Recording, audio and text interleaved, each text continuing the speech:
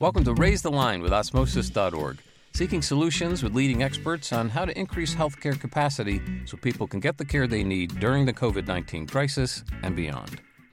Hi, I'm Shiv Gaglani. I'm delighted to welcome Jeff Arnold to Raise the Line today. Jeff is a pioneer in digital information with decades of success creating and leading companies that leverage technology to provide easy access to knowledge, including WebMD and How Stuff Works. Since 2010, he's been chairman and CEO of Sharecare, a company whose founding investors include the likes of Oprah Winfrey, Sony Pictures Television, and Discovery Communications. Sharecare is a leading health and wellness engagement platform that provides people with personalized information, programs, and resources to improve their health, whether they download the Sharecare app themselves or access its platform through a self-insured employer, health plan, or coming soon, health system. It has experienced significant success throughout the pandemic and is just about to go public and begin trading on the NASDAQ exchange. I'm really looking forward to asking Jeff about Sharecare's pandemic experience, role in the digital health landscape, and where he sees Sharecare and digital health going in the next decade. So Jeff, it's an honor to meet you. Thanks so much for being with us today. Great. Thanks for having me. It's nice to meet you as well. So I'd like to start by learning more about your background and what led to your interest first in digital media and information and then in the healthcare space. Sure. So I went to the University of Georgia, and my senior year, my sister called me and said, I can get you a job selling pharmaceuticals. And I left school early. I didn't really know yet quite what I wanted to do, and flew out west, got trained, became a pharmaceutical rep. And my girlfriend at the time was going to Emory Nursing School, and I used to go have breakfast with her in the morning as she was getting off the graveyard shift, and met a doctor. And the doctor started talking to me about people that have transient heart symptoms, and was describing it to me. It's like taking your car to the mechanic and you tell the mechanic your car is making a noise and it doesn't happen at the shop. And then you drive a few miles away and you hear it again. And I started going over to his house. He taught me how to read EKGs. And I remember still the book was Dale Dubin's, like it was like EKG for Dummies or something. But I learned how to read EKGs. I quit the pharmaceutical company. I got on a plane. I've never been out of the country before. Flew over to Tel Aviv and got somebody to make me a heart monitor that was the size of an American Express card. And you would put it up to your heart and it would record the EKG and you transmit it through the phone line. So it was like kind of the early days of telemedicine or remote patient monitoring. And that's what got me into healthcare. And that was, kind of early 90s and kind of never looked back. That's pretty incredible. I didn't know that background about you. When I was first getting into medical school, a LiveCore came out, and this was early 2010s.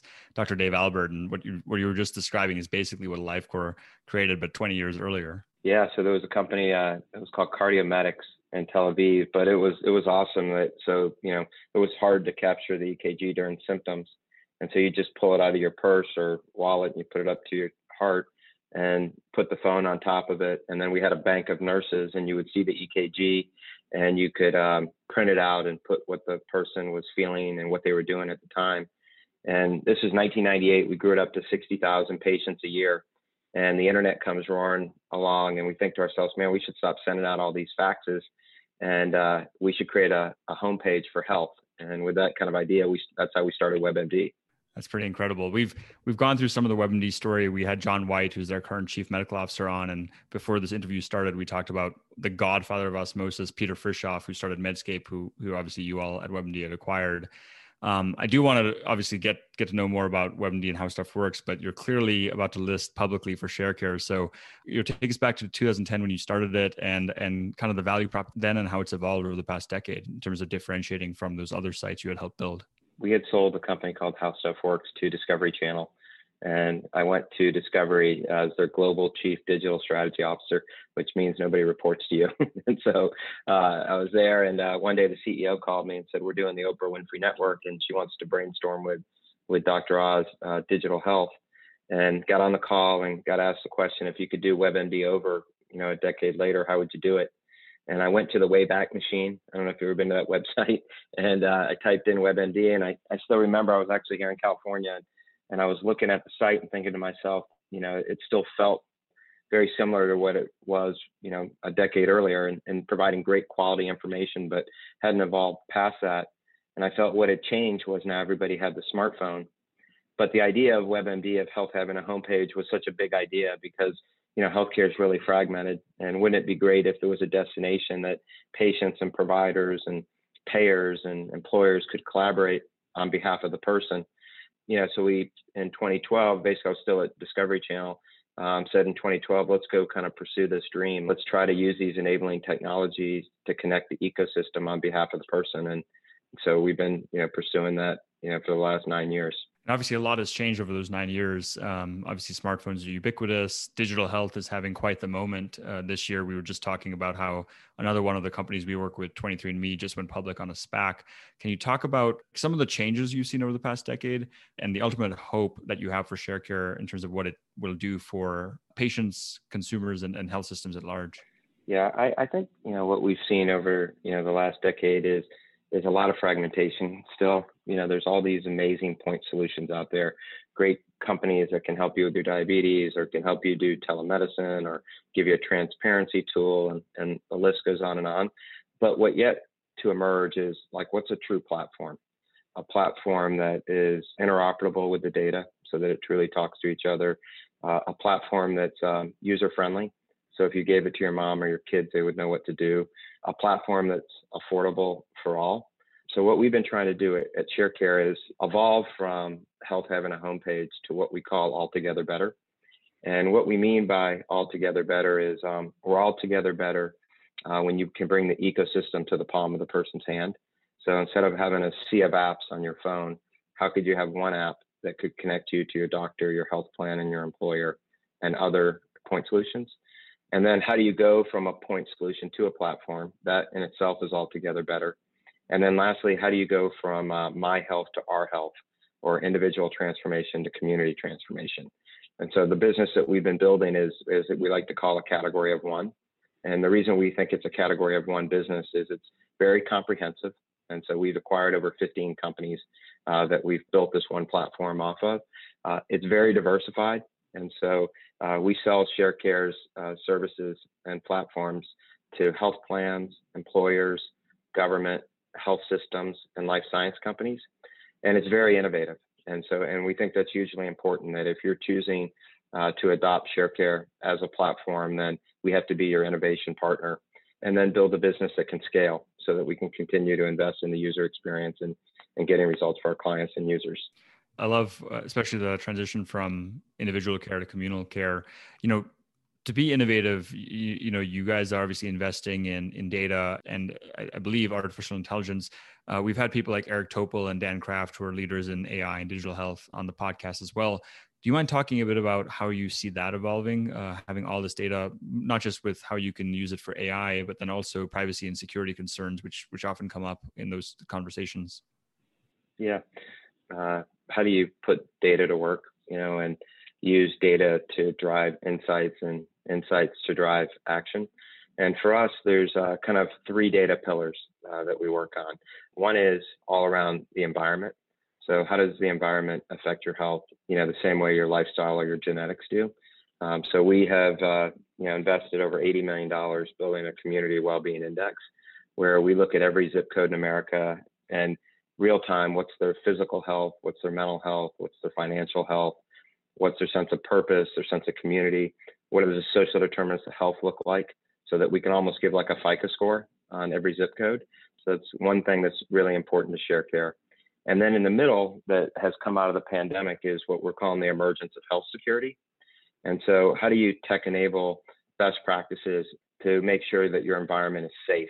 And the same way cybersecurity protects infrastructure against a virus, how does health security help protect people against this threat and future threats? And so we've built this really interesting Sharecare verification platform that has now been adopted in 75 countries. And then lastly, our core platform is all about resilience. And so we get data from self-reported ways. So 50 million people have taken our Real Age test. We get data with your permission through your device. So we're tapping your accelerometer or tapping sensors for sleep. We get your claims data if you're a sponsored user from an employer or health plan.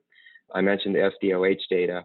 And then lastly, this year, we'll collect over 5 million medical records, where people can come to Sharecare and with their consent, we'll go collect your medical records from various health systems and structure the data on your behalf. The idea with the data is how do you build resilience, which strengthens health security, which improves well-being. And that's kind of how those 3 data pillars work together.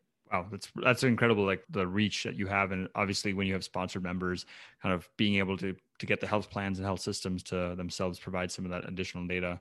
And I like that idea of a credit score for your health and the zip code. So that's actually probably a good way to transition into how you all have adjusted during COVID, because clearly one of the main things that's come out of the COVID pandemic is this knowledge that not all zip codes are the same, right? The outcomes, the vaccination rates change, and then the pandemic today is flaring in certain zip codes and gone way down in other zip codes. So can you tell us a bit more about how the COVID pandemic has shaped what you've done at Sharecare? I think that what's come out of the pandemic is people are more than ever self-aware of risk. And so, for digital health, it's become almost like the Super Bowl. I mean, if you can't make it now, you'll never be able to make it. It's almost my thinking, because it's become a C-suite initiative.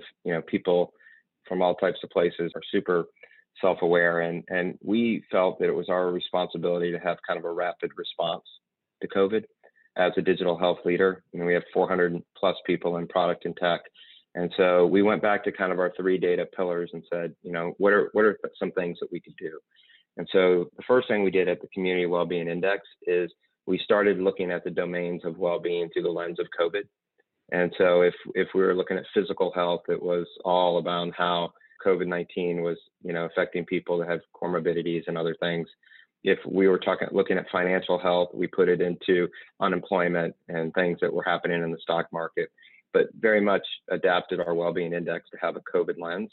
And in some states, we built out some kind of go-to websites. So one that you can go to now is georgiawellbeing.com. And so we partnered with the governor and the Department of Health and the National Guard.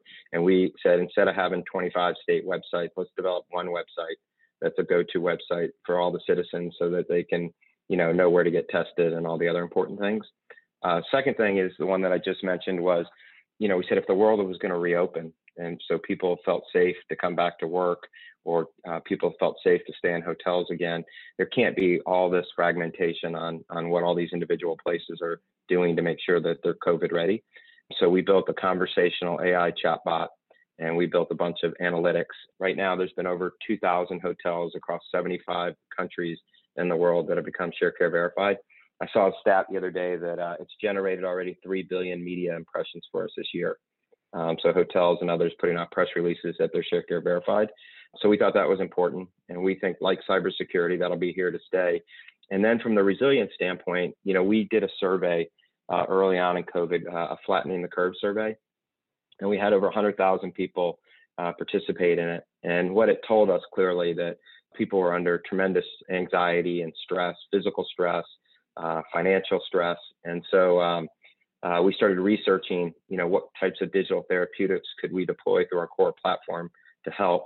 And I got introduced to a TED Talk by a gentleman by the name of Dr. Judd Brewer. And his TED Talk, I think, had been watched like 16, 17 million times. And it was all around mindfulness and, how to deal with anxiety and stress and other things. And his company was called Mind Sciences. And he's an MIT neuroscientist who runs the mindfulness lab at Brown University. And we acquired his company, and he's joined Sharecare. And so we started deploying those digital therapeutics for free to our user base to, help people deal with the pandemic. Well, that's incredible. I've seen that talk, and it's been a boon for mental health companies. We had the chief medical officer at Calm, Omar Dawood, on our podcast as well. And certainly it's, I think, going to be something that lasts for the next few years, which is actually, if you were to put on your pontification hat or futuristic hat, what do you see as the future for digital health in the next 5 to 10 years for Sharecare and digital health as a whole? Well, what I hope is, when you hear the name Sharecare 5 years from now, what that'll stand for is that I'm sharing my data with the platform for my insights, but I'm also sharing the data for our insights. Our version of Operation Warp Speed is, how with all this machine learning and artificial intelligence and all the data that we've been talking about, can we accelerate research to care? And so simple things that we're doing now, like we just got a patent where I can take a picture of your face and it'll tell you what your BMI is. I can take a picture of food and it'll tell me what's the makeup on the plate and what's the caloric intake. But where we hope that goes is that we're training the AI models on how to optimize diet or how to optimize mood. But this idea that, we're sharing data together so that we can accelerate research to care. Second thing that I think is going to happen is user interfaces are going to start to look more like Waze. And so how do I navigate my well-being? And so we're going to become more self-aware that where I live, work, and play matters to my health. And we're going to use these technologies to make the healthy choice the easy choice. That's one of the things that we're really working hard at, is to figure out how we take our well-being index and how we treat choices as points of interest, and so that we can help people navigate their well-being. Last thing is, I think that the new UI is going to be no UI, that you're going to be able to go to platforms and with a voice command through a voice biomarker, be able to identify Jeff as Jeff. And this is the last time I had an eye exam, and this is how many steps I took, and this is how I refill my prescription or see my doctor, or, understand, what gout is or anything else. It's going to be a voice command away, but highly personalized. I love that. I think I remember seeing that press release maybe a year ago now of your collaboration with Amazon and Alexa, and introducing an Alexa Sharecare app. And we had Rachel Jang, who's the head of Alexa Health and Wellness, as you may know, on the podcast as well a couple months back. Great. Yeah. I mean, what do you see? What's your prediction? I think you've nailed a couple of those things. I mean, the reason we call this podcast Raise the Line is everyone talks about flattening the curve, which is clearly what we've done to, promote social distancing, get people to wear masks, get people to get vaccinated. And so certainly anything that gets people more engaged in their own health, not just understanding it, but then taking action, which is why I like your Waze analogy, is going to be powerful. And then providing incentives around that. So, whether people can get, lower premiums or some real incentives, just like Geico will drop your premium if you do like a driving test or put that device in your car. So I think a lot more of a linkage between education and behavior change. And then we call it Raise Line because we're all focused on how do we know that there will not be enough clinicians and providers in the world, even though we're trying to train as many of them as possible.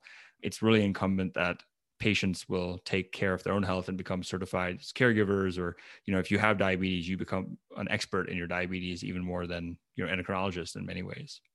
So that's where we're focused. Yeah, totally. I think too, this opportunity as providers go from fee-for-service to value-based care, that all of a sudden they start to adopt the same platform strategies and techniques that the big health plans use to manage risk, so that they can have more connectivity with the patient. And my hopes for all this technology is in our world, we call it Sharecare enabled doctors. So that when I see the Sharecare logo next to a provider name, that tells me that I can share my data with my doctor and that my doctor can prescribe Sharecare. I think this patient provider opportunity is another really big one. That how do we use technologies to strengthen that bond, while at the same time we're empowering people like you just described it, raising the line much higher than it is today. But that's all viewed as a positive. An empowered consumer with a connected doctor, is nirvana. I love it. Yeah, totally. We're big fans of value-based care at Osmosis. We had Chris Chan at ChenMed and Rushika at Iora leading the way in value-based medicine. I'm respectful of your time. I know we're coming up on that, but I would love to talk to you about your decision to go public, and especially do it via SPAC, and also a big investment you just got from Anthem. So do you mind giving us a bit of a insight into all those decisions? Yeah, just, real quick, we had a board meeting last year. A lot of companies were going public, and we said, we're a $400 million company. We're profitable. We're growing 20+% a year. We need to get on the dance floor too, to have access to capital to build our brand. And we were going to go the traditional IPO route. And SPACs got really hot, and we started having a SPAC off where we were getting different SPAC offers. And I'd be honest, I didn't even know what a SPAC was, a year ago. And when I started learning about it, I thought there was some real advantages for Sharecare, because we have a really diverse business, which I personally love, because there's lots of ways to win. But for investors, sometimes it's hard. They like a single comp, like you do this thing and I compare that to others like that. When you don't have that clear comp, it's a little more challenging. And I love the ability through a SPAC that you could give forecasts, and that you could spend more than 20 minutes on a roadshow with an investor.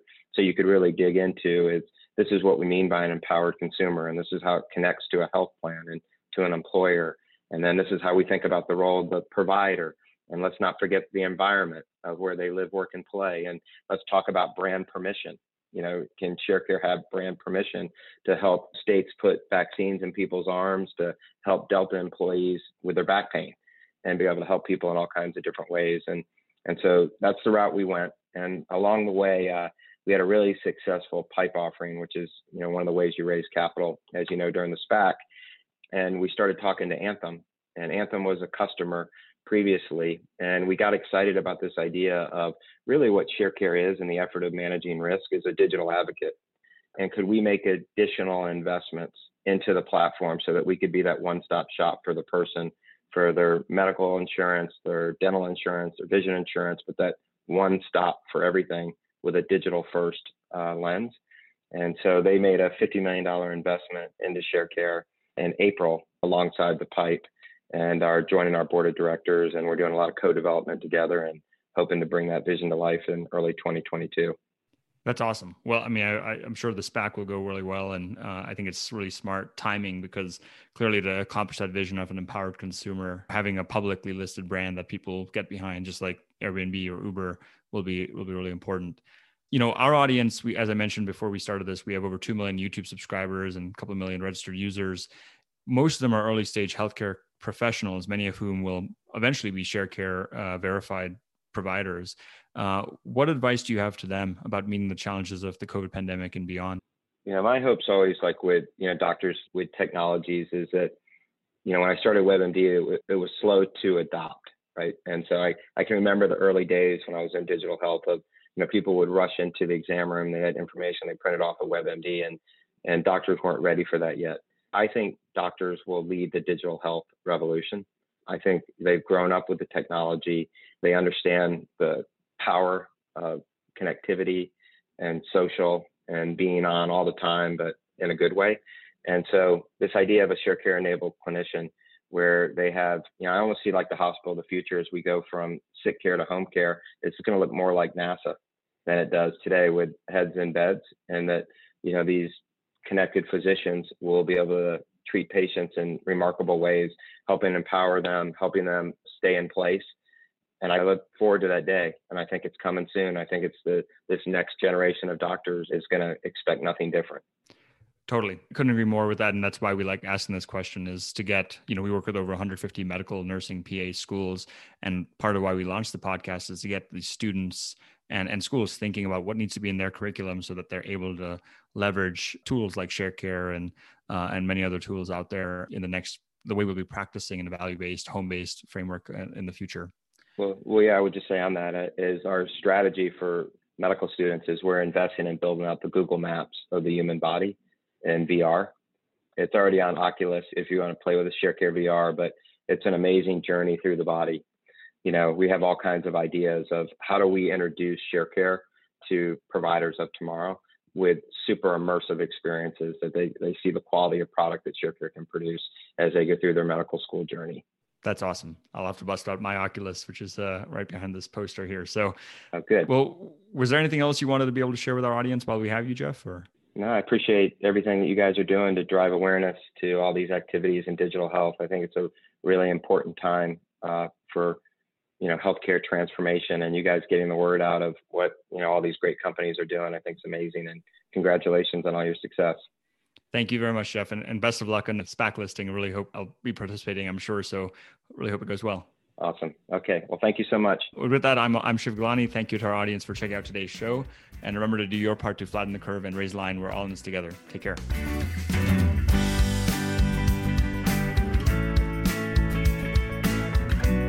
For more information on how you can help raise the line and flatten the curve, go to osmosis.org/COVID-19. If you like this podcast, please share it on your social channels. You can also subscribe to the series and check out all of our podcasts at osmosis.org/raisethelinepodcast.